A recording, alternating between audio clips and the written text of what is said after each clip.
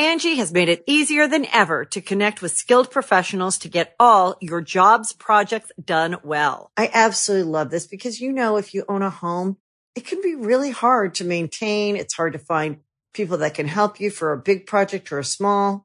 Well, whether it's in everyday maintenance and repairs or making dream projects a reality, it can be hard just to know where to start. But now all you need to do is Angie that and find a skilled local pro who will deliver the quality and expertise you need.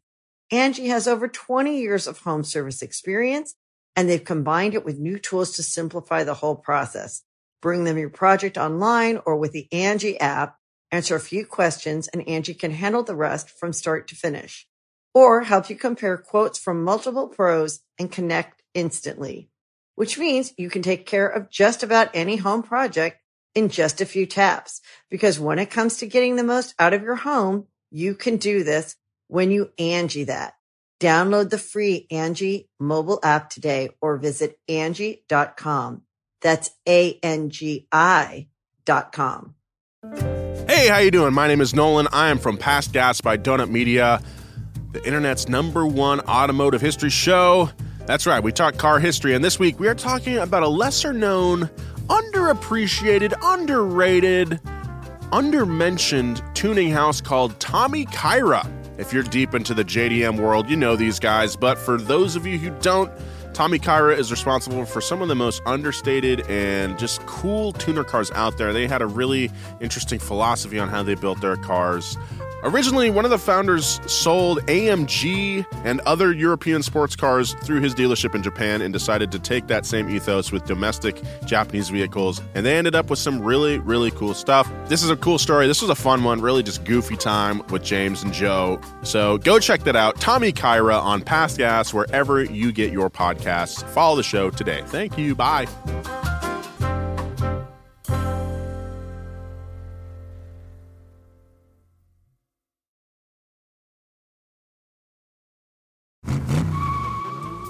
(1989), Bastrop County, Texas, just outside of Austin.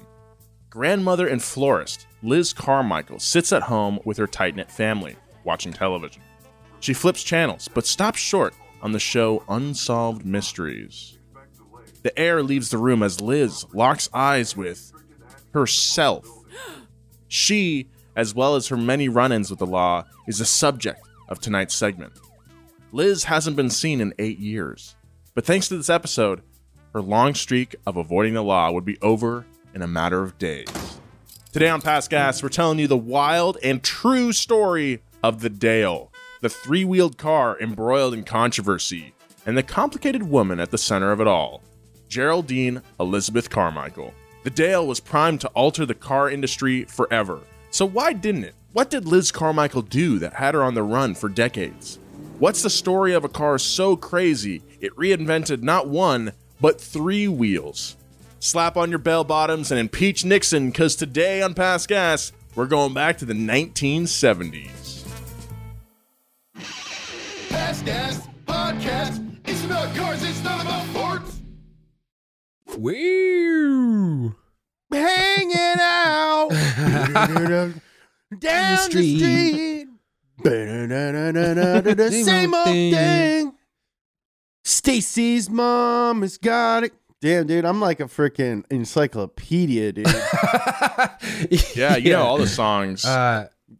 Give us a song. Give us your most random song. Here, I'll give you an artist. I'll give you an artist, and you sing their most famous song. How about that? Yes. White Town. We're just a couple of guys from a big here we white go. town. Spin Doctors. And if you want to buy me flowers, Nice. just Nice. go. Spin Doctors was my first album. My dad got a CD. This is how old I am. My dad got a CD player, and I was like 5 or 6 years old. He brought it home. He got it free from work. Whoa. Quote unquote. It fell off a truck. Here you go, Junior. My dad did a lot of deals, and he took us all to Target, and we all picked out a CD. Oh, I love and that. I was like a little kid, so I didn't know what CD to get. He was like, "Oh, get this one, Spin Doctor." Yeah. And we went home and put it on, and I was like, "Man, you told me I was gonna like this. I don't like this." So I went I went back and got Criss Cross. Oh, nice. With the overalls. Nice.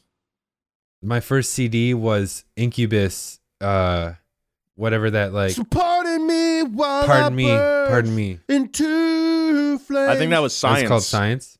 Well, a decade ago, I never thought I would be a 23 on the verge of spontaneous combustion. On the verge of spontaneous What combustion. genre was of me. music is that? Would you call that like? That's alternative, dude. They're a new metal band for sure. No, back then it's alternative. Oh yeah.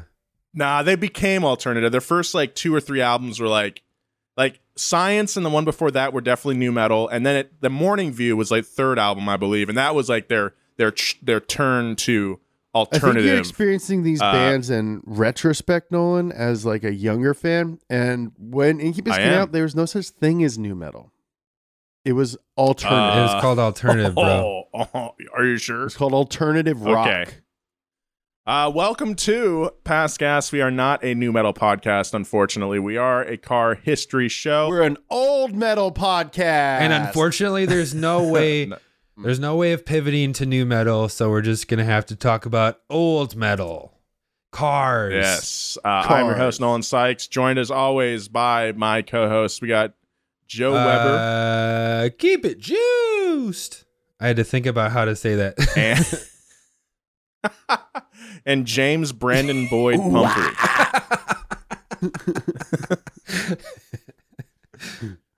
And today we are talking about the Dale. I do believe there's a documentary on HBO about this car, so you might be familiar with it already. It's very good. And if you're not, well, I have not seen it. All right. I think I'm ready to dive right in. What about you guys? Yeah, man. Yeah, man, we're legally obliged to say yes, so let's get it on. That's right. Don't forget that. When we talk about figures of the past, we generally start with when and where they were born. But to give you an idea of just how shrouded in mystery this story is, we can't even provide you that. Sources say that Geraldine Elizabeth Carmichael, known as Liz, was born in 1927, or 1928, or 1937, and a birth certificate that could clarify that has never been found. According to Liz Carmichael herself, who we'll soon find out may or may not be the most reliable source, she was born in Indiana. Liz earned a mechanical engineering degree and married a NASA engineer with whom she had 5 children before he died and she became a widow. By the early 1970s, Liz, her kids, and Liz's sister-in-law Vivian had made their way out west to Los Angeles, California. Liz was not your average woman, most notably when it came to her build. At 6'1" and over 200 pounds, she towered over others. She was tenacious, a fierce matriarch who oozed confidence, and she valued 2 things above all else: family and money. Religion didn't make the cut. In Liz's own words, quote, "If you have enough self-esteem, you don't need God." Is confidence the only flattering thing that you ooze? I think so. Yeah. That guy's a nice guy. He oozes kindness. Like it doesn't really work. Ew. Oh man, he was oozing chivalry. Yeah. Like his humility was just seeping out of his pores, just like stank up the air. Speaking of which, Liz had so much self-esteem, in fact, that in 1973, she left her marketing job to create a brand new car company, the 20th Century Motor Car Corporation. The automotive industry at the time was even more male-dominated than it is today, and Liz was determined to be its first and only female CEO. But she wasn't going to stop there. Liz claimed she was going to revolutionize transportation and outshine the most powerful car companies in America. Liz alerted the presses, quote, "I'm going to shock General Motors, Ford, and the rest of them right out of their big overstuffed seats." That's how she talks in the documentary. That's a legit impression. Gotcha. One of the only ones I've ever done on this show. She's one of the only voices I've ever actually heard. And Liz was going to shock them with a 3-wheeled car made out of some dude's garage. That dude was Dale Clift, a guy who had a knack for thinking outside of the box. On his own time, Dale did what any forward-thinking engineer would do with some electrical conduit, naugahyde, and an old motorcycle. He built a 2-seat, 3-wheeled sports car. The vehicle had 2 wheels in the front and 1 in the back. Dale never dreamed of wide-scale production for his unique project car. He simply used it to bop around town and show off to his friends. So this is like a, what are those? Like a T-Rex? Yeah, or like The Polaris? Yeah, Polaris. Oh yeah. I was thinking when It's like so Rachel, obviously I live with Rachel. She was asking me questions about 3-wheeled cars, and she was like, I want to tie it into other ones. And I realized that Max, our editor for D-List, has driven like 3 out of the 4 3-wheeled cars that have ever existed. And I'm like, that's so Wow. Max to just be like a 3-wheel weirdo. But when Liz Carmichael caught wind of his creation, she saw a golden opportunity. For $1,000, she convinced Dale to sell her his prototype and the rights to the design, with the promise of $3 million more after she got into full-scale production. Dale agreed, and Liz cemented the deal by naming the car after him. The Dale. It's such a good car name. It's so good, dude. the Dale. Is it officially the Dale or is it just Dale? The Dale. The Dale. Yeah, like the Mustang. Okay. No, but yeah. Okay. Like you don't say like the Sebring, but Right, But you that's do what I'm say saying. the PT Does- Cruiser. Yeah, with the badge, we're getting into the weeds here, but I'm just saying, does the badge on this car say the Dale, or is it just Dale? The badge on the car says Dale, Okay. but you call it the Dale. Well, okay. I'm glad. Thank you. To bring the Dale to life, Liz established a 20th Century Motors R&D lab in an enormous airplane hangar in Burbank. She signed on designers and engineers, some of whom had worked on high-profile NASA projects. They gussied up Dale Cliff's prototype to make it more space-age, increasing its aerodynamics and constructing the body out of what Liz called rocket resin, a lightweight, nearly indestructible aerospace plastic. Liz took out an ad space for the Dale with the tagline, "Designed and built like it's ready to be driven to the moon." I think that could be workshopped a little bit more. It's a little long. To finish off the space-age look, Liz pulled a Sauce Boss and made that puppy bright yellow. Oh, I get it. Like Like Guy Fieri. Fieri. Clarified butter. Guy Fieri. Why doesn't he market that? Like spicy, I don't know. spicy It's ghee? right- Oh my God, he could make $1 million baby. off of that. Liz set out on a huge marketing campaign to advertise the revolutionary Dale, garnering interviews with Newsweek and People magazine. She touted the car's impeccable safety standards, claiming it was impossible to flip because the center of gravity was always between its 3 wheels. Liz liked to say that by losing a wheel, she eliminated 300 pounds and $300 off the price. At just $1,900, Liz claimed any American could afford her car. For comparison, a new car in 1974 would run you on average about $4,400. But Liz's most sensational claim was that the lightweight Dale could get a whopping 70 miles per gallon. This would be impressive for any car in any era, but at the time, Americans were still reeling from the 1973 oil crisis that spawned a massive gas shortage. Consumers needed fuel-efficient cars, and the Dale, Liz claimed, was the answer to their prayers. In late 1973, a non-functioning showroom model premiered at the Los Angeles International Auto Show, where interested buyers could see the groundbreaking car up close. Liz's bravado had already grabbed the interest of the public, but the addition of NASA engineers lent a new level of credibility to the project, and it wasn't long before seed capital came pouring in. Between angel investors and consumer pre-orders, Liz had accumulated $3 million in advance payment, equal to about $16 million today. Donut has a NASA engineer working for us. Didn't Claire work at JPL? JPL's not NASA. NASA's not just like the Kleenex of space. NASA's a specific thing. Yeah, but Yeah, it's not the Kleenex. It's more of the puffs. JPL is like the puffs of Kleenex, okay? And Kleenex is the NASA I think Kleenex. She is a rocket scientist. Yeah, I'll just say we have a rocket scientist working for us. The Dale seemed destined for success, but the car and the woman both had secrets of their own.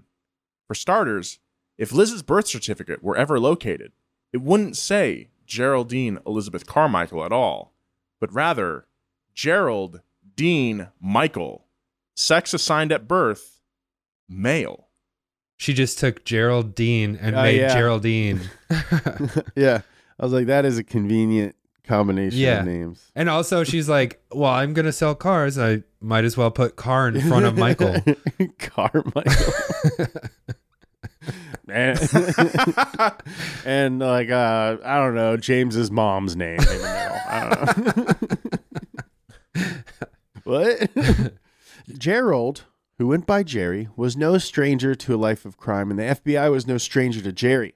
By the early 1960s, they had volumes of files regarding Jerry's personal life, criminal operations, and more. According to these files, Jerry served overseas in the U.S. Army stationed in Germany. Here, Jerry married a woman and had 2 children, but abandoned them to return to the U.S.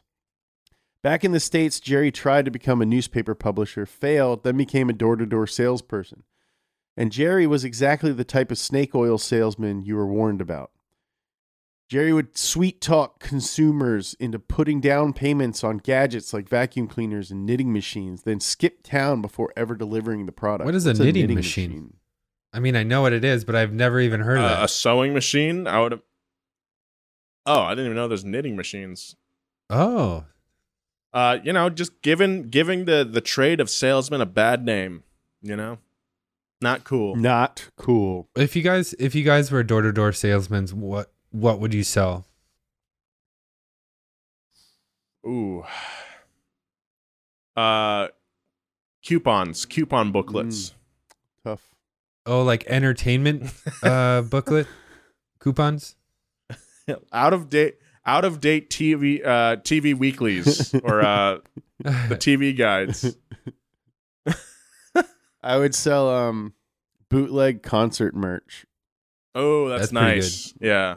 Like you want people to think you saw the Yeezus tour? Nice. Yeah, I think I would sell modular lunch boxes. Ooh. modular lunchboxes. I'm Where you're interested. Like, look at how many configurations you can put. You could put a sandwich here. If you want to do a bento box one day, you switch it around this way. I would buy one of those from you. Okay. Yeah, I'm interested. Jerry's second wife, Juanita, recalls moving approximately 21 times in the short 2 years they were married. They had 2 Oh, my kids God. before Jerry moved on to a third wife, Betty Sweets. It's a sick name. Despite only knowing each other for a month, they married and had a child, but it wouldn't last. It wouldn't? No, man. Why not? In 1959, with 3 marriages and 5 children in his rear view, Oh no. Jerry married the woman that would stick it out through thick and thin, Vivian. That's right. Liz's so-called quote-unquote sister-in-law, Vivian, was actually her spouse and mother to their 5 children. Whoa, so he's got 10 children? Beyond embezzling down payments door to door, Jerry got into counterfeiting, which, in my opinion, if you can do it, is like one of the sickest crimes. Like, if I could choose a life of crime to like get away with, it'd be counterfeiting. What would you dude. counterfeit? It's money, dummy. Yeah, why would you counterfeit anything other than money? Like, Yeah. Yeah. Like, what you're just adding a step. like, yeah, printing money is like the most coolest thing. There's no victim. Yeah. Except the account. But You're come never on. going to like make enough Our that it would economy's- even. Yeah. If James's entire life was printing giant stacks I of would money, only print what I need. I wouldn't like Jeff Bezos is doing more harm to the economy than I ever could. fair enough. Fair enough. I like the premise that you would counterfeit within your means. I'm like, I'm courteous we're like, with my federal crime. I'm fine. but I mean, I'm on board. I'm on board for global domination. But like I think jewel thief is the coolest crime. too much cry for the money. You know what I mean? Too much Yeah, but it's too so much cool, squeeze though. for the juice. If I woke up one day and could like do parkour silently, and steal jewels and not get caught, then yeah, I'd be a jewel thief. But I'd also be printing money back in my house. I think I'd be a drug mule.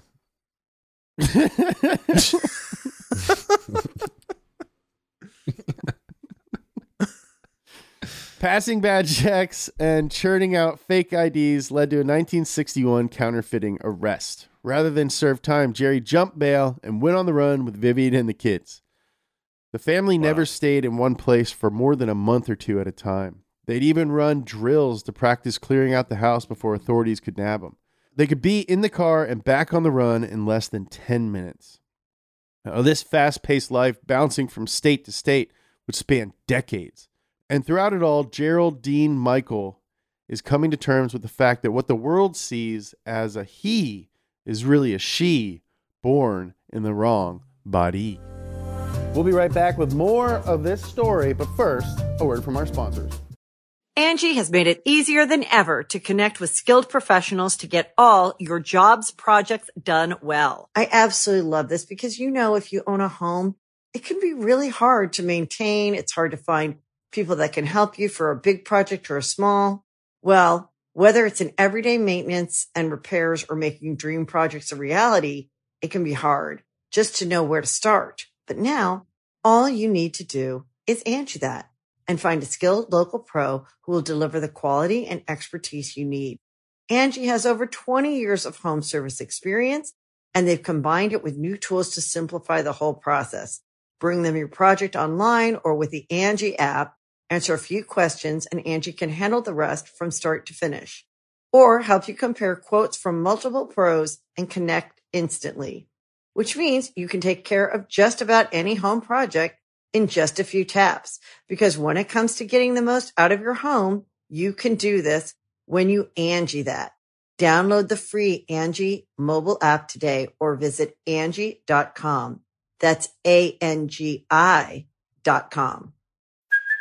Hey, it's Kaylee Cuoco for Priceline. Ready to go to your happy place for a happy price? Well, why didn't you say so? Just download the Priceline app right now and save up to 60% on hotels. So whether it's Cousin Kevin's Kazoo Concert in Kansas City, go Kevin, or Becky's Bachelorette Bash in Bermuda, you never have to miss a trip ever again. So download the Priceline app today. Your savings are waiting.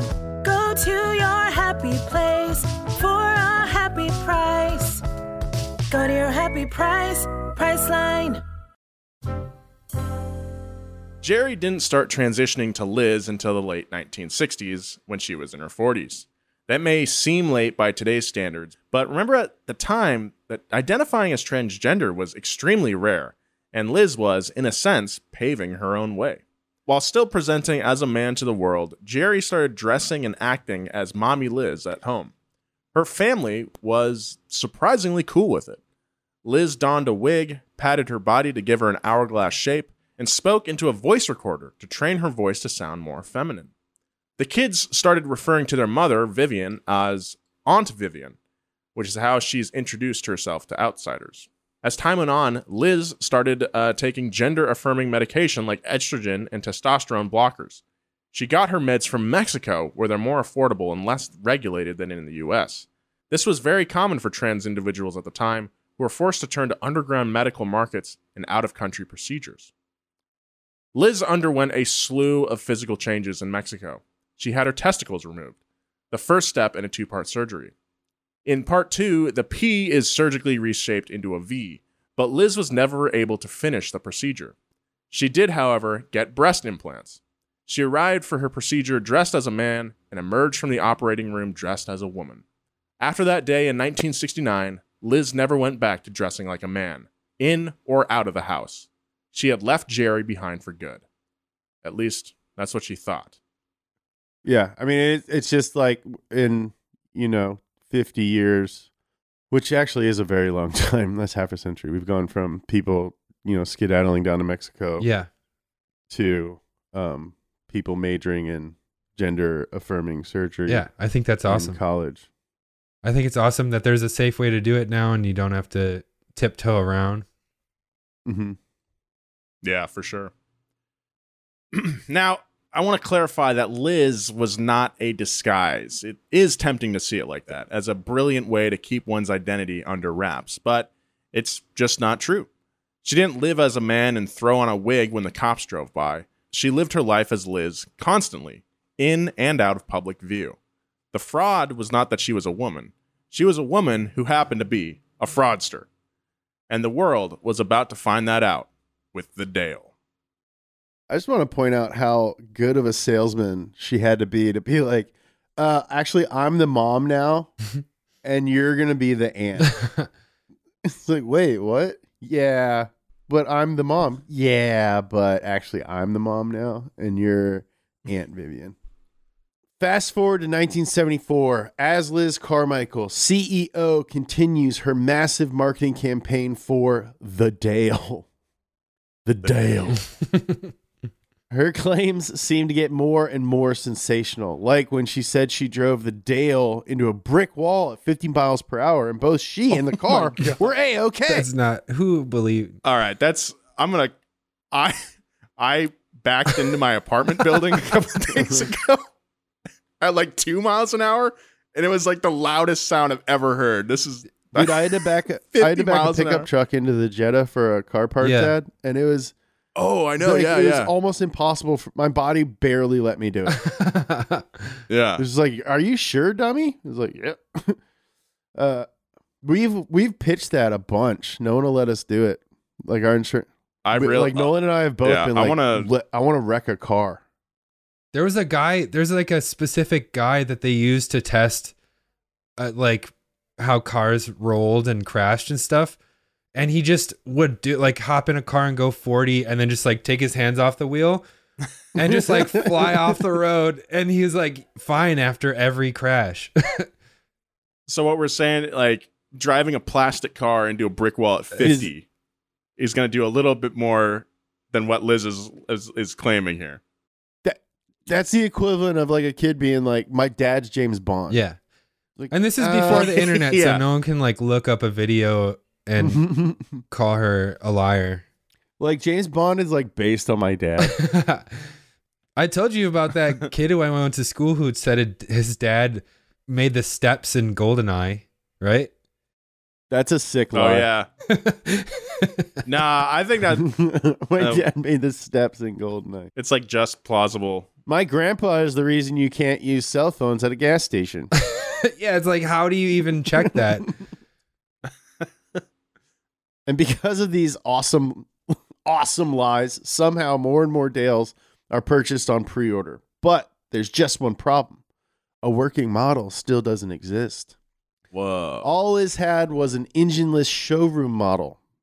This made her next promise even more incredulous. Liz vowed to have the Dale in the driveways of American consumers by 1975, just a year away.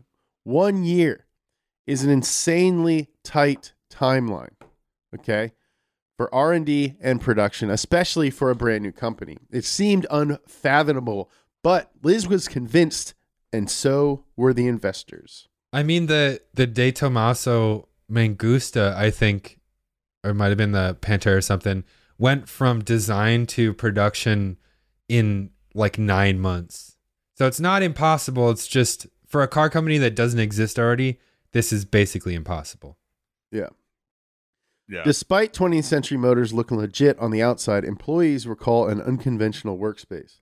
Questionable characters with apparent mob ties hung around the headquarters, and Liz doled out paychecks and fat stacks of cash, which is, I'm pretty sure, illegal. Enthusiasts from all over would flock to Liz to invest their time, money, and labor in the project.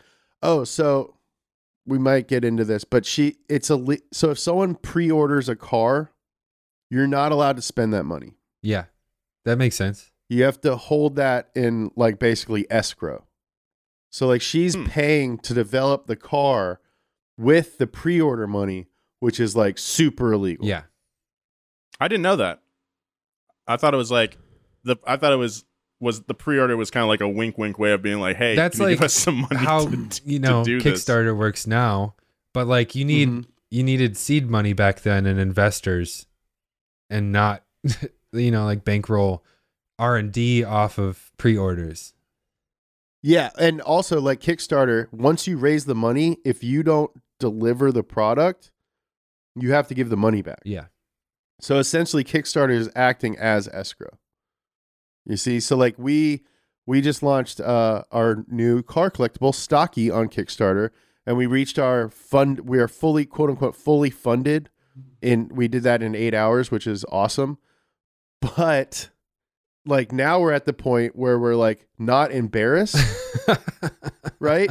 But we are on the hook to make all that stuff. So now we're far enough into it where it might really hurt our company because we're not going to right now we're not making any money. We just have to make all these toys. Yeah. So like that's what fundraising is. So she never turned investors away. So the R&D lab ended up being filled with random workers with no purpose. This annoyed the OG engineers, who grew suspicious about what they'd gotten mixed up in. That would be annoying. Yeah, as 1974 wore on, troubles seemed to close in from every angle. The car wasn't coming together and money was running out. Employees were embittered as their paychecks trickled in late, if at all. Media personalities questioned the project's legitimacy as 20th Century Motors ran into legal trouble with the state of California. But in her magnetic way, Liz rallied the team. She had an upcoming meeting with Japanese investors, and she claimed that this would fix everything as long as they could whip together a running Dale for the demonstration. This high-stakes meeting that would decide the company's fate would be the car's first ever test drive. Against all odds, Liz's team managed to slap together a working model for the investor meeting. As a gaggle of Japanese businessmen watched on, engineers John Griffiths and Hans Hansen climbed into the two-seater. Griffiths hit the gas, and miraculously, the Dale took off. For the first time ever, there was a glimmer of hope that the car Liz had been peddling to investors might actually come to fruition. That is, until the driver made a sharp turn and the Dale did what Liz claimed was impossible. It flipped. I mean, why would you yank it and even get close to flipping it if investors are watching? The investors were out. Apparently, so in the documentary, everyone involved at this moment was just basically like, and then he like basically that he was just like, why the did he do, like, he literally didn't have to do that.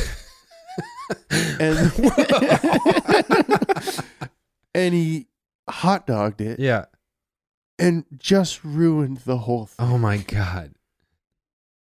As her Dale fantasy unraveled, Liz's legal trouble with the state of California mounted. There were accusations of securities fraud and bilking investors out of millions. She was in hot water for ordering stock for public sale without a permit.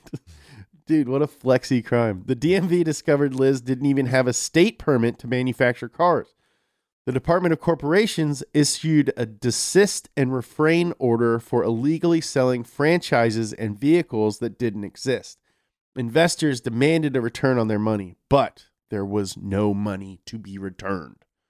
No one enjoyed Liz's downfall more than local KABC TV news anchor Dick Carlson. Tucker Carlson's piece of dad. This is Tucker Carlson's dad. Carlson was convinced the Dale was a scam and had been trying to prove it for some time. He and his team had orchestrated a gotcha moment where they sent their cameraman Dennis into the showroom posing as a customer, knowing full well that Liz had been ordered to stop selling cars. But the 20th Century Motors salesman still let Dennis pre-purchase a Dale, and as soon as the transaction was complete, Carlson busted in with news cameras to prove Liz was skirting the law, but Dick wanted something bigger. One night, he tailed one of Liz's employees leaving work. Carlson followed him into a bar and grilled him about the goings-on at 20th Century Motors. This employee opened up and became a key source for Carlson. Snitch! The source even went as far as to snag a cup that Liz was holding, which Carlson passed along to the LAPD. In time, this one cup would seal Liz's fate. So this dude, Dick Carlson, is a real piece of shit. Yeah. And it's like gives you a window into like how his son became such a terrible piece of shit. Yeah. He was like obsessed. And even in the like modern interviews with him, he still like misgenders her and is just like so disrespectful. And you can tell he's just like one of those old school dudes who's like, ugh. but like obsessed with ruining this woman's life. Yeah. Early 1975, in the midst of all this bad legal attention in California, Liz took what was left of the investment money and moved the company headquarters to Dallas. Here, she rebranded the Dale as the Revette. Ooh. You'd think she'd be trying to lay low, but Liz did the exact opposite. Liz announced that 20th Century Motors would build a $1 million research lab in Dallas set to produce 88,000 cars that year. She even convinced the Price is Right game show to include a showroom model of the Revette as a prize. Rather than scaling down, she started marketing other three-wheeled vehicles like the Vanagon, a three-wheeled station wagon. Also already a name of a car. Yeah. But just weeks after relocating to Dallas, the weight of the California justice system came crashing down on her. Liz received an injunction from the California Superior Court stating her company was unable to actually produce a car and was indicted for grand theft and fraud. Authorities came to arrest Liz in her Dallas home, but once again, old slippery Liz escaped with her family in tow. Dinner was still on the table. She was always a half step ahead. But the authorities didn't come up totally short.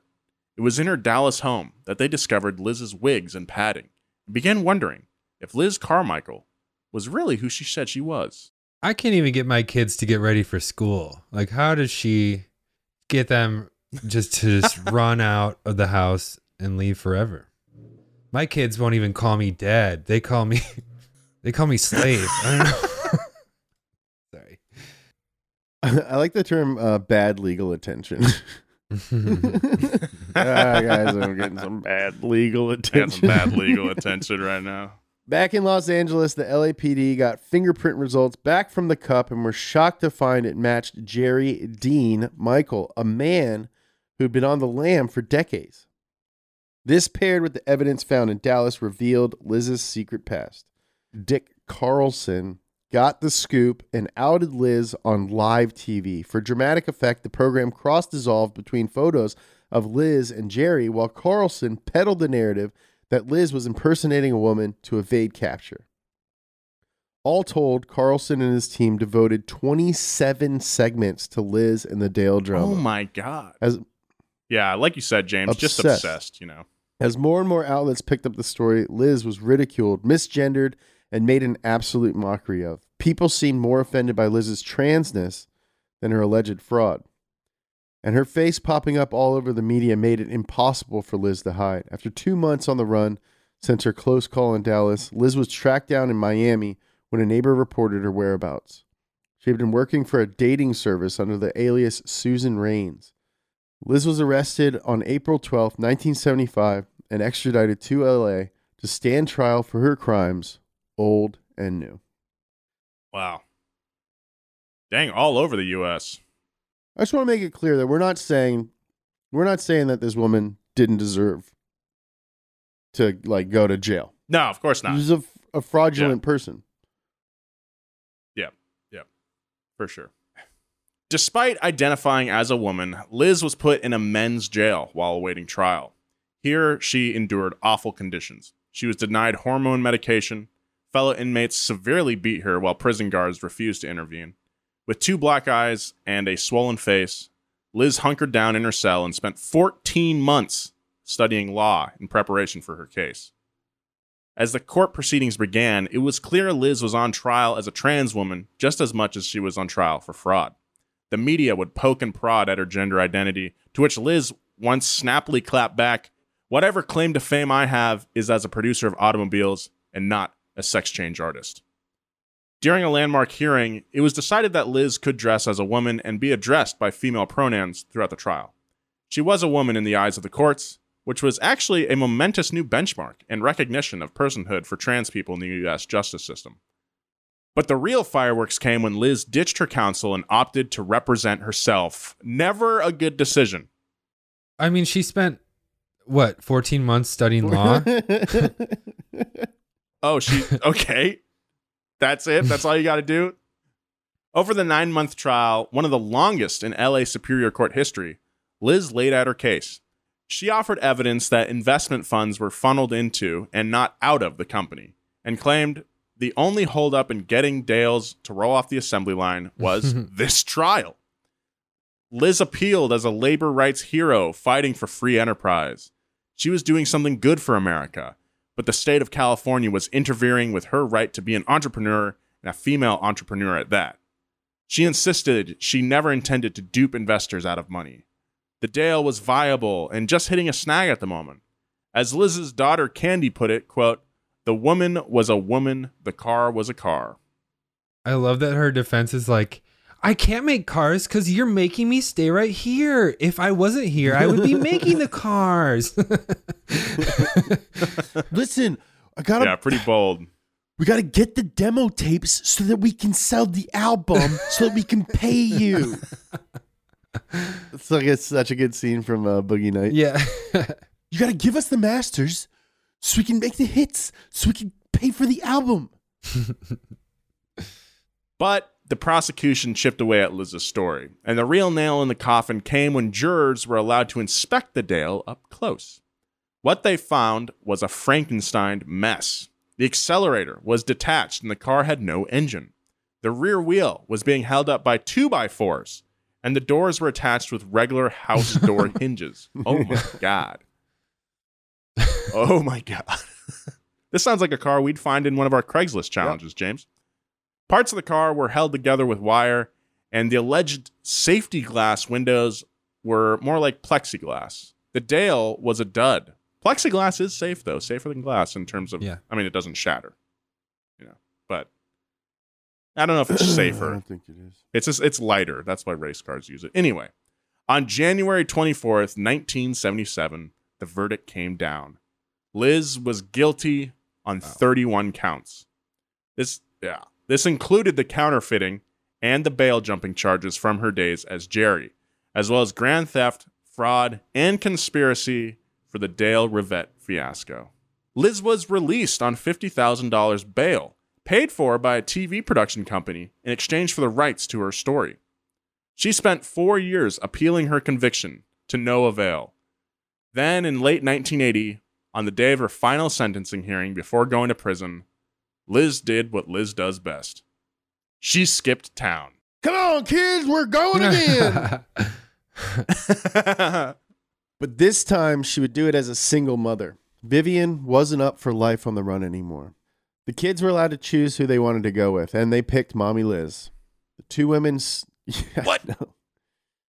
I mean, that's all they know, though. Like, why? Yeah. It's like something different to stay somewhere. Fair enough. Hey, we're going to Lincoln, We're Nebraska. gonna get Sonic on the way. Yeah, and yeah, Liz does seem like the kind of mom who's like, "You guys want to go to Waffle House for dinner?" Yeah. Like, I don't know, Applebee's. The two women separated amicably, keeping in touch when they could, but a few years later, Vivian died of cancer. Liz never stopped loving her. She put up a beautiful photo of Vivian with her two fluffy white cats everywhere they lived, all over the U.S. for the next 8 years. Yeah. 8 years on During the run. those 8 years, Dick Carlson, the man who outed Liz on live television, grew paranoid. He was convinced that Liz was going to hunt him down and take her revenge. He even went as far as to have a custom briefcase built with a bulletproof top and a gun compartment inside that he would leave open on his newsroom desk, ready for an ambush. But the ambush never came. Liz had committed countless frauds, but never a violent crime. I kind of love this part of the story because, like, he shouldn't get off scot-free. Like, this is the mental tax he has to deal with. Mm-hmm. Plus, Liz had bigger fish to fry. As her kids grew up and had kids of their own, Liz had a larger nomadic family to provide for. They're like a circus now. After bouncing all over the country, the Carmichael clan eventually returned to Texas and settled, of all places, in a town called Dale. That's right. Hell yeah. The Dale lady who took the Dale money hid out in Dale, Texas. Can't write this stuff. That's like they found like an infamous mob boss in Corleone, Sicily. In Dale, which is near Austin, Liz established a home base consisting of multiple mobile homes on a 4-acre lot, but funds were running low, and Liz needed a way to make some cash. Under the alias Catherine Elizabeth Johnson, She started a family business, Roadway Flowers. Liz would buy wholesale flowers and then hire low-income or homeless employees to sell them on street corners. In addition to a paycheck, she also gave them a place to live. After so much time on the run, the Carmichaels put down roots in Dale, and there was some semblance of stability until... We'll get back to more past guests, but right now, a word from our sponsors. April 5th, 1989. Liz's Unsolved Mysteries episode airs. The family watches in shock and horror as the screen flashes with a number to call if you've seen this woman. Liz knew right then and there that her time was up. She wasn't a recluse. She was out and about town. Within minutes, the show received a tip from someone who recognized Liz as a local flower vendor near Austin.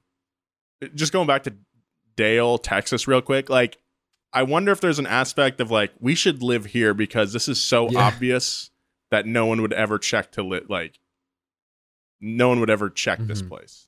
Oh, yeah. No one would ever think to look for us here. Oh, there's only 500 people in Dale. Oh, well, that also is very appealing. But this time, there was no 10-minute evacuation, no new alias, no more running. Liz was resigned to serve her time so she and her family wouldn't have to spend life in a constant state of worry. Within weeks, Texan authorities arrested Liz at her home. She bade farewell to the family she managed to keep together all these years and was put on a plane to California. News cameras swarmed. Liz was paraded around in handcuffs. She was older and more bedraggled now, off her meds, unable to afford them. She looked gruff, with nothing resembling the bravado of Liz the carmaker or Liz the self-appointed counsel. Here, exposed on national television, she was Liz the fugitive, finally captured. Liz was sentenced to 1 to 10 years for her crimes. Despite her objections and her earlier landmark hearing recognizing her womanhood, Liz was sent to a men's prison. Here she spent 20 hours a day in a 7x11 cell. The other 4 hours, she feared abuse from inmates and guards alike. After 18 months, Liz was released as a free woman. She returned to her family in Texas, picked up her flower business, and put the Dale to rest for good. Not bad. Wow. But Liz Carmichael, true to form, kept having run-ins with the law. I mean, yeah. Her flower business was busted for not paying taxes and vending without a license. Liz's health deteriorated. She broke her hip, and distrusting of doctors, never actually had it checked out. Oh, God. Ugh. As it grew worse and worse, Liz also developed skin and throat cancer. She died from melanoma on her nose in 2004, the same day she was finally admitted to the hospital. Oh, my God. Jeez. Her kids didn't have money to bury her, which wouldn't have been an issue for Liz, who was known to say, "Don't waste money on a funeral. Just throw my body in a ditch somewhere." Her family did her one better and donated it to science. Members of Liz's family agree that she broke the law and should have had to answer for that, but they never saw her as a villain the way the media portrayed her. They describe her as an amazing mother who'd simply bitten off more than she could chew, trying to turn the Dale out so fast. The tight-knit Carmichael family has since drifted apart. Dale Clift, the grandfather of the Dale, if you will, was embarrassed by the drama and negativity surrounding the car. He distanced himself as best he could. All told, he only ever received $1,001 for his prototype. All the other checks he received from Liz bounced. But he did start the Dale Development Company and had a few patents to his name before passing away just shy of his 50th birthday. Damn, that's young. Jeez, that's young. In this long saga, only 3 Dale prototypes were ever made. Only one of these even ran under its own power, and only briefly. So where are they now? Well, one of them is on display at the Peterson Auto Museum here in Los Angeles. One is in a private collection and hasn't been seen in decades. Some question if it even exists, or if only 2 Dales were ever made. And the third one wound up at the Speedway Motors Museum of American Speed in Lincoln, Nebraska, after its own intriguing journey. Hey, did I call it or what? Lincoln. I guess I didn't call it. I just mentioned Lincoln offhand, and there it is. Not long after Liz's company went under, a man named Dean Moon spotted the bright yellow Dale on the roof of a muffler shop. Dean Moon was one of the original founders of SEMA and a close friend of our boy Carroll Shelby. He even owned the garage where, in 1962, Shelby installed a small block Ford V8 in the first ever Cobra. Knowing the story behind the Dale, Moon convinced the muffler shop owner to sell it to him. He planned to develop the Dale into a kit car, but all of the vehicle's baggage and bad press forced him to abandon the idea. Then, in turn, Moon sold the car to his friend Speedy Bill Smith in Nebraska. At Speedway Sports, the home of speed. After opening his automotive museum in 1992, Speedy Bill put the Dale on display where you can still see it today. Speedy Bill, Speed Museum of Hell yeah. Speed. Come on down to Speedy Bill's Speedway Motor Museum of American Speed, right here in Lincoln, Nebraska. Liz Carmichael wanted to go down in history as a trailblazer, and she did, but not necessarily for the reasons that she envisioned.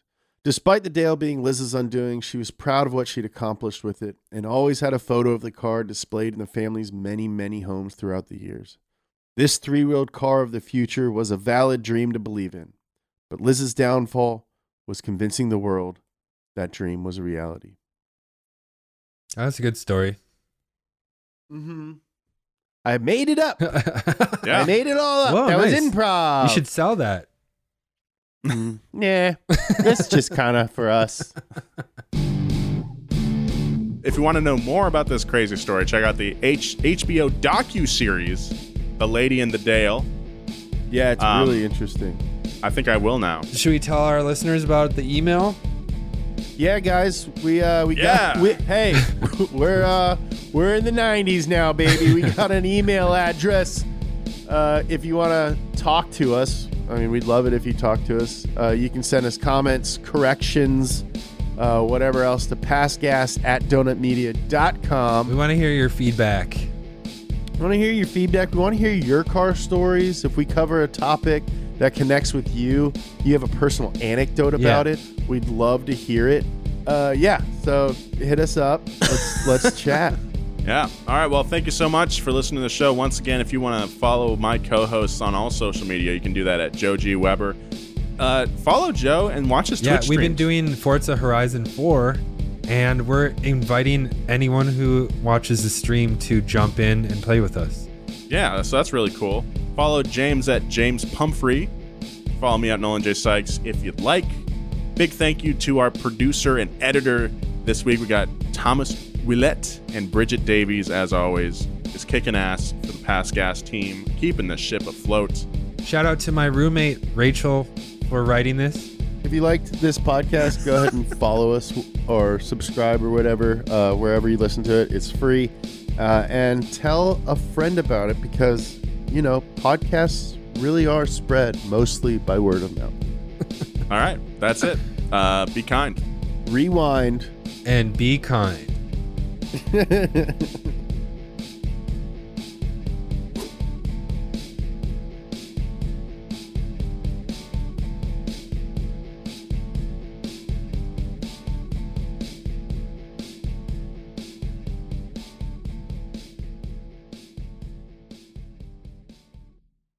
Angie has made it easier than ever to connect with skilled professionals to get all your jobs projects done well. I absolutely love this because, if you own a home, it can be really hard to maintain. It's hard to find people that can help you for a big project or a small. Well, whether it's in everyday maintenance and repairs or making dream projects a reality, it can be hard just to know where to start. But now all you need to do is Angie that and find a skilled local pro who will deliver the quality and expertise you need. Angie has over 20 years of home service experience, and they've combined it with new tools to simplify the whole process. Bring them your project online or with the Angie app, answer a few questions, and Angie can handle the rest from start to finish. Or help you compare quotes from multiple pros and connect instantly, which means you can take care of just about any home project in just a few taps. Because when it comes to getting the most out of your home, you can do this when you Angie that. Download the free Angie mobile app today or visit Angie.com. That's ANGI.com.